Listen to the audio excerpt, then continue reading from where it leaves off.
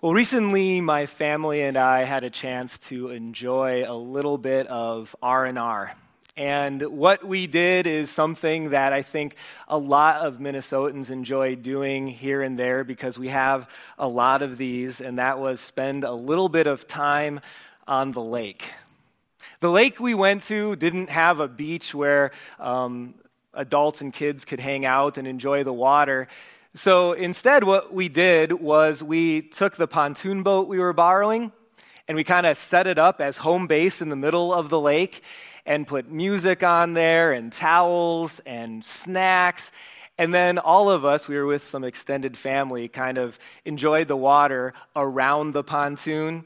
We had like tons of tubes and paddle boards and kayaks, all either anchored to the pontoon or floating nearby.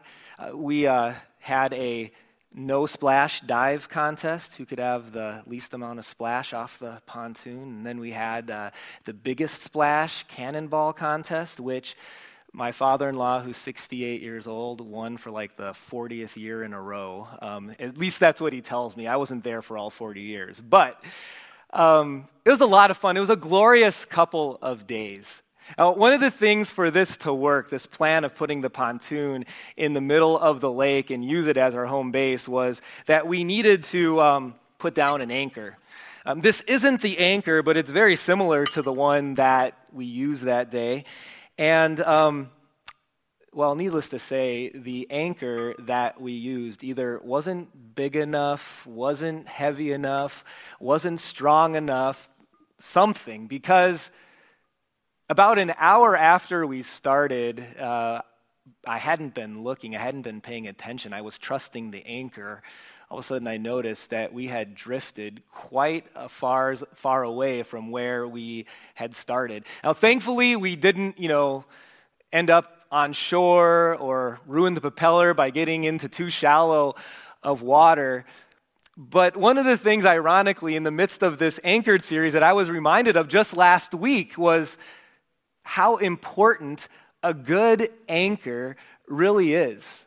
In fact, as Matt got us started last week, he reminded us of that. I'm gonna say it this way, that a good anchor will keep you from drifting into danger.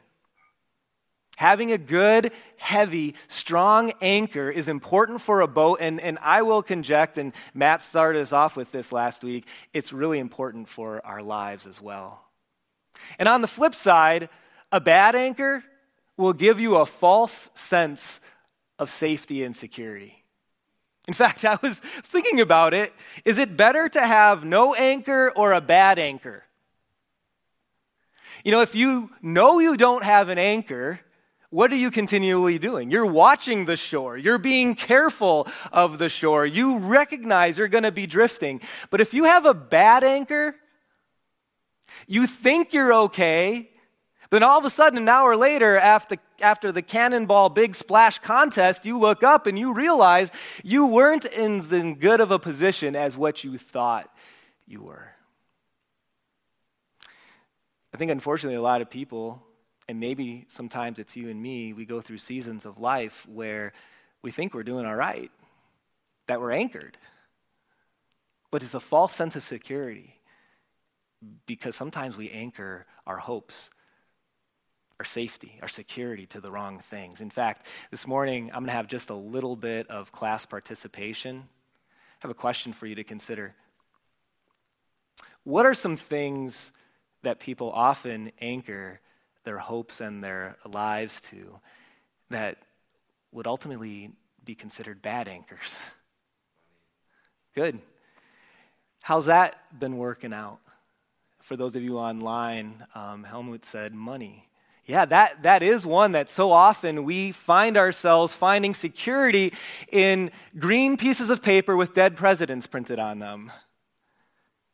And there is a certain semblance of security knowing that you have savings, but then the stock market drops or you have a worldwide pandemic and you recognize how fleeting money is. Anything else you think of?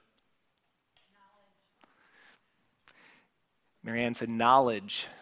And because I don't have time to have a conversation with her, I'm going to conject that this knowledge often that is a bad anchor is worldly knowledge, is the knowledge of what culture says is important or what the people around us tell us life should be all about. You see, there's a lot of knowledge out there, but not all of it is good. In fact, sometimes people have found themselves being anchored to God, but their understanding of who God is and what he has promised is not at all the reality of what God is really all about. I see this in a lot of ways, but maybe the one that might resonate the most with you is that all of us at a certain point get this thinking that if God is good and God is loving, and I'm in relationship with him through Jesus, so I call him Dad, that must mean with a good father that my life is going to be happy. And maybe even in some ways easy. And yet that's not the God of the Bible. That's not what he promised.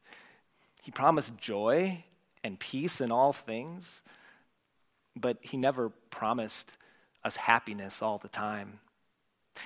Pastor Matt got into that last week, and he talked about lies that we can anchor ourselves to, that we need to cut loose those lies because they're a false safety and a false security. And whether they're lies that we believe about God or lies we believe about life, we want to make sure that we're anchored to the right things. That's what this series is all about. In fact, at the end of the message last week, we were introduced to a verse that is kind of the theme verse of this entire series. There was a Christian who wrote a letter to some Christians in the first century by inspiration of God. And these first century Christians, they were being moved back and forth by the storms of culture and of life. And the writer felt like he needed to encourage them with the right anchor. And so he talks to them about Jesus and about the cross and about Jesus' resurrection. And then he writes this to those Hebrew Christians. He writes, "We have this hope of the gospel, this hope of Jesus. We have this hope. That's the anchor, not just for our lives, it's deeper than that, for our entire being, for our soul, firm and secure." So that leads to our first fill-in for today, that, let's be clear, the gospel, the message of Jesus, what he has done for us on the cross is the anchor that no storm can move.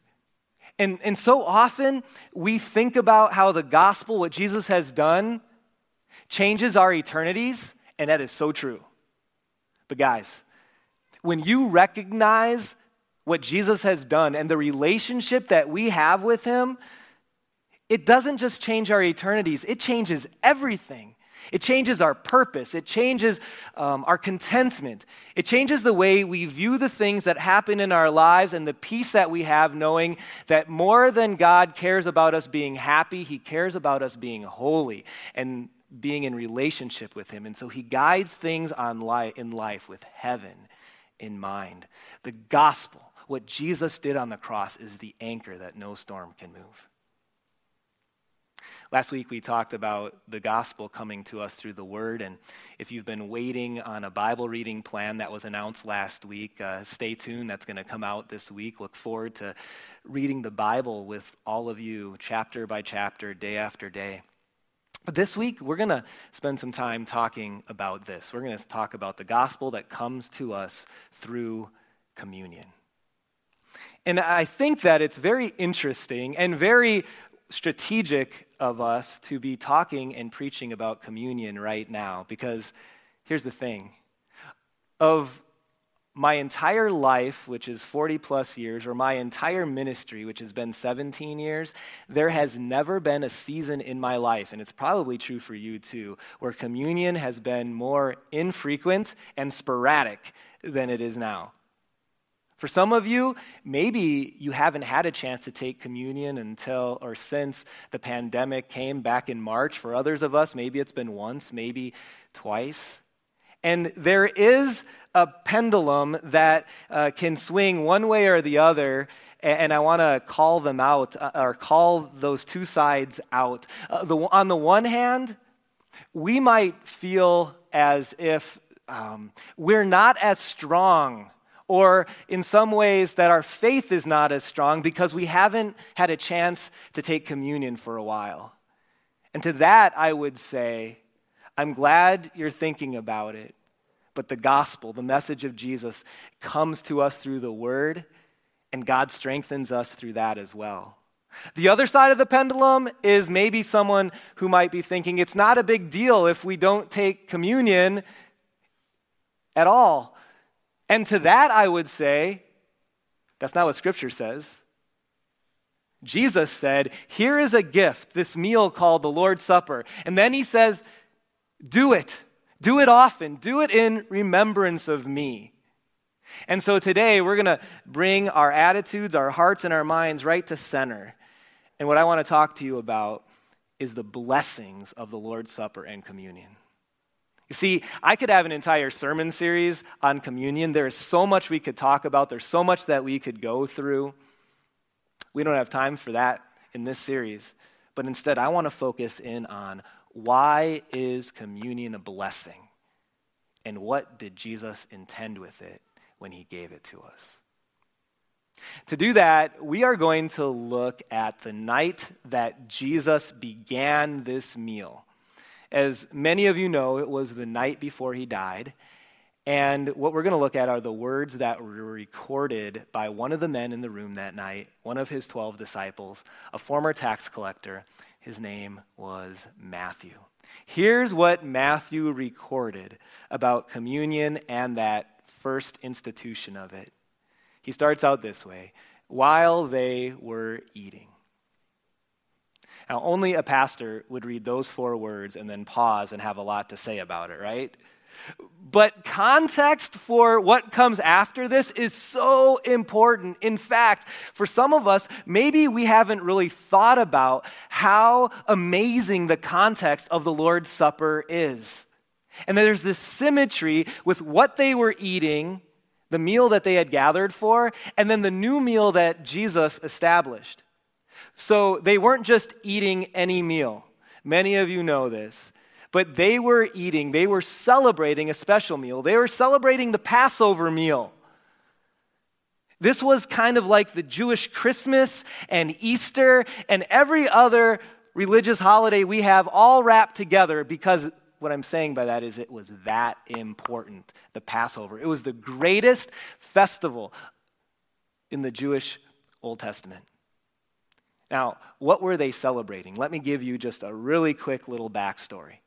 So in about 1500 BC, the Israelite nation, the Jews, were slaves in the country of Egypt. And after about 400 years of being servants or slaves, God had it in mind that enough with this. My people are going to be free, and I'm going to give them the promised land in the country of Israel. But there was a problem. The king of Egypt weren't going to let his free workforce leave. And so although Moses would say, let the Israelites go, the king of Egypt would say, no way. And so you might remember this, God sent what? He sent 10 plagues upon the Egyptians, and some of them affected the Israelites as well. The very last plague was in many ways the worst. This plague was that the firstborn male in every home, both animal and human being, would be killed. But there was a way to be delivered from this plague. And here's what God wanted his people to do. They were to take an unblemished, a perfect 1-year-old lamb. They were to kill that lamb. And then that evening before the Exodus, they were to have eaten the lamb with some bitter herbs and some unleavened bread. But that wasn't the weird part. The weird part was that God told them that they were to take the blood of that lamb, they were to save it, put it in a bowl, and then they were to paint it on the door frames or the doorposts of their homes, which I'm sure many of those Israelite, wives were not very excited about their husbands messing up the paint job, right? It's so weird to paint blood on door frames and doorposts. But when the people did it in faith, they not only showed that they trusted God's promise, they were symbolizing something to come. You see, through the paint, the blood on the door frames and the doorposts, as that angel of death came that evening and saw the blood, that angel, pass over that home and spare the firstborn sons. And so there was 2 deliverances going on through the Passover, especially that first one. There was 2 deliverances. The first is this, that the firstborn son in each home was spared through the blood of the lamb. But the other thing that happened is that after this 10th plague, Pharaoh had enough and said, all right, God, all right, Israelites, you can leave. And Israel was freed from slavery. The unblemished lamb, the death of that lamb, the blood of that lamb freed the Israelites from Egyptian slavery. It's interesting. Here's the symmetry. Fast forward 1,500 years. Jesus is in that upper room, as we read, while they were eating, right? And the Egyptian deliverance, the deliverance from the Egyptians, the Passover meal happened the night before the deliverance from Egypt. The Lord's Supper, when did it happen? The night before God delivered you and me and the entire world from the slavery of sin and death and hell. It was no accident that the Lord's Supper happened the night of the Passover meal. It was no accident that Jesus, the Lamb of God, the unblemished Lamb, died during the Passover as they were remembering the Passover festival. Here's what happened. While they were eating, Jesus took bread. There was usually one person who kind of led the meal verbally when the Passover was celebrated. Most of the time it was the patriarch of the family. In this case, there wasn't a patriarch, so it was the rabbi in the room, that being Jesus. Jesus took bread, and when he had given thanks, he broke it and gave it to his disciples and said, and usually there was a script you would say, and it would be all about Egyptian slavery and deliverance through the blood of a 1-year-old lamb. But Jesus changed the script. He said, take and eat. This is my body. And you can bet that every person in the room that night, their attention was grabbed in a moment as Jesus went off script and he began a new meal that was all about deliverance, but a deliverance that would happen through him. His substitutionary death in our place. His paying for sin so that we don't need to pay for it. His giving of his body into death instead of the body of a lamb. He continues in verse 27. Then he took the cup. And when he had given thanks, he gave to them, saying, drink from it, all of you. This is my blood of the covenant, which is poured out for many for the forgiveness of sins. I want to talk about the word covenant found here, because it's a word that we hear a lot maybe in biblical circles, but maybe we don't always think about exactly what it means. Covenant, probably a good word as far as a definition would be an agreement. Covenant and agreement are kind of synonymous. And most covenants that we have with people are kind of these two-sided covenants. For instance, I have a covenant, although we didn't call it that, with my freshman son. The covenant is this: he mows the lawn, and I give him $15. Now, before you say, what a cheapskate you are, Dad, remember, I also give him a place to live and food and clothes too. So the $15 is just like a bonus. But that's the covenant I have with him. And he expects that when he mows the lawn, that Dad will give him $15. It's a two-sided agreement. Or how about this one? You hit all of your numbers at work, your sales numbers, and the agreement is you receive such and such a bonus at Christmas time or at the end of the year. We have covenants, although we don't call them that in marriage. Like, if you cook, I'll clean up. Or you do the laundry, I'll mow the lawn. You know, those types of things. But almost all covenants are two-sided. That's not the type of covenant of the blood of Jesus. Our second fill-in. Our forgiveness is a one-sided covenant in which God does it all. Mark records it a little bit differently. He says, not just a covenant of the blood, but a new covenant in my blood. This one-sided covenant where you and I, we don't need to do anything at all as far as works go. And yet God forgives all of our sins because of the blood of the Lamb, not painted on the doorposts, but that was shed on a cross in our place. And here's the thing that I feel has always been very interesting to me.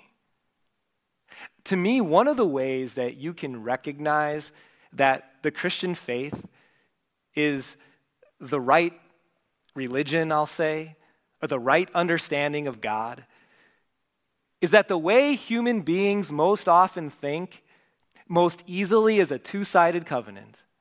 And every other religion is all about, I do this for God, and then he loves me. I mow the lawn, he gives me $15. I go to church, my week is good. I be a good person, someday I get heaven. Hopefully. I hope I was good enough. But there was that season of life where I strayed far. I hope that doesn't make it difficult with God. You see what happens with the two-sided covenant? There's never hope. There's never confident hope because we're always wondering whether we've done enough. Our relationship with God is all about a one-sided covenant. And when we come to communion and we hold the elements in our hand and when we taste them and when we eat and when we drink, you know what we're doing? We are actually handling the very body and blood with the bread and wine that was used as the covenant sealer of our eternity and of our forgiveness and of our relationship with God. When we come to the Lord's Supper, there is a miracle happening where God allows us to come into, dare I say, physical contact with him. It's amazing. It's strengthening. One pastor said it this way, said it's brilliant that God would allow us to do that. And in a very real way, as you're handling those things, and we're going to do this for those in the room at the end of the service, it also becomes very, very personal. You see, we all go through seasons of life where we wonder if big God truly cares about little me, or if he has time for me and my problems and my concerns and my issues. But in the Lord's Supper, he comes to dine with us. We get to dine with him. It makes me think of the life as a pastor, that we are invited into certain special moments in people's lives, like the birth of a child, or maybe even more so the baptism. We're invited to confirmations or to a wedding, and even to funerals. These special moments we're invited into people's lives, and believe me, I don't take that for granted. It's pretty humbling. One of the things I've noticed with weddings, that is that even for an outgoing person like me, going to a wedding reception can be a little bit nerve-wracking, and here's why. Because, first of all, I don't oftentimes know anybody except the bride and groom, so I have no idea who I'm going to be sitting with. And let's be real, most people at a wedding reception don't want the pastor sitting at their table. I mean, the pastor's wife is probably okay, but the pastor, put him in the corner, okay, type of thing. Anyway, I remember one wedding I went to where I got my table number, had no idea where it was, walked around, found my table, sat down, looked up, and guess where I was? They had seated me at the table with the parents of the bride and the groom. And my first thought was, man, this is awesome. I'm hungry and I'll get food first, all right? But after the hunger spoke for a moment, what then I thought about was, this is amazing. I don't even, in this case, in the wedding reception, really know these parents very well. They are four of the most honored people in this entire event, and I'm dining with them. It's pretty humbling. It's pretty amazing. I want you to have that same sense of awe and wonder in just a little bit, and every time you have an opportunity to come to the Lord's table. Just think, the God and creator of the universe, his son, Jesus, who stretched out his arms and died in our place, he's with you. He's dining with you. He wants to be with you. What an honor that is. Our third fill-in, at communion, Jesus chooses to dine with you.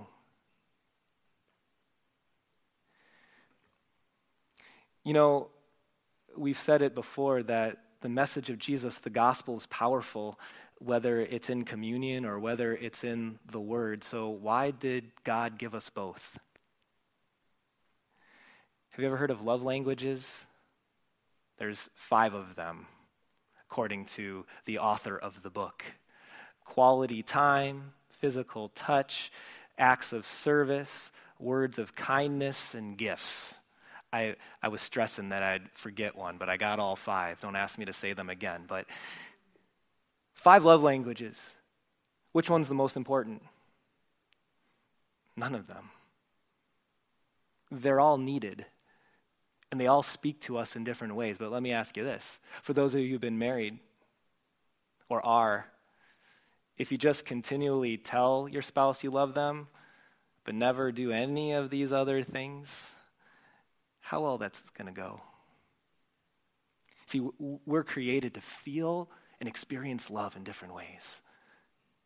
And that's why God, in his brilliance, in his perfection, didn't just give us the word, but he gave us communion that hits a different sense with the same power of the Holy Spirit.